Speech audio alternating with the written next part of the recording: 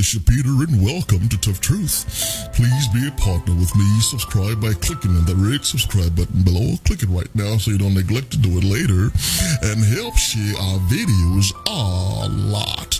And there's all that's required of you as a partner, and absolutely nothing more, and the Lord will reward you for it because you're doing His work, spreading the gospel of Yeshua. Well, today's Honor Their Father and Mother, part number 43, Exodus 20 and 12 says, Honor thy father and thy mother, that thy days may be long upon the land which the Lord thy God giveth thee. Well, today I'm speaking, or rather continuing speaking, on divisive parents.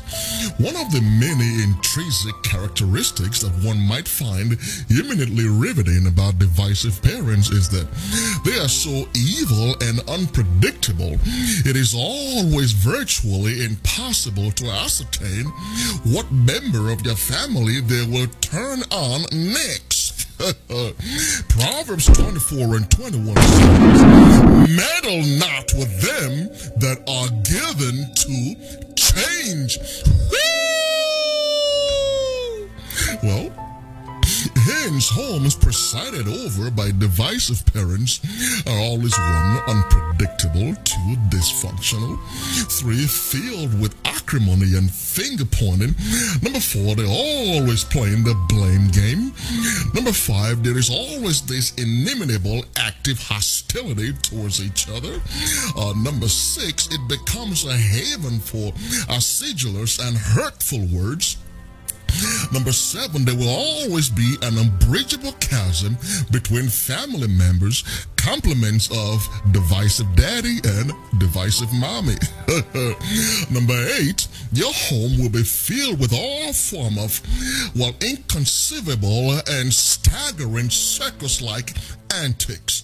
James chapter 3 verse number 16 says, for where there is envy and strife, there is confusion and every evil work. Well, divisive parents are unworthy of the attention, the respect, the love, the trust, and support of their children, their family, their community, and especially the judicial system, who is an all too willing accomplice, aiding, abetting, and cheering on these divisive parents and their abominable acts. Proverbs 22 and 10 says, cast out the scorner, and contention shall go out. Yea, strife and reproach shall cease. Well, there you have it. Well, until next time, here's your friend, partner, Bishop Peter saying, let us hear the conclusion of the whole matter. You fear God and you keep His commandments. Why? Because this is the whole duty of man. Amen. Please be a partner with me. Subscribe. Click on that red subscribe button below. Click it right now. Amen. And help share our videos a lot.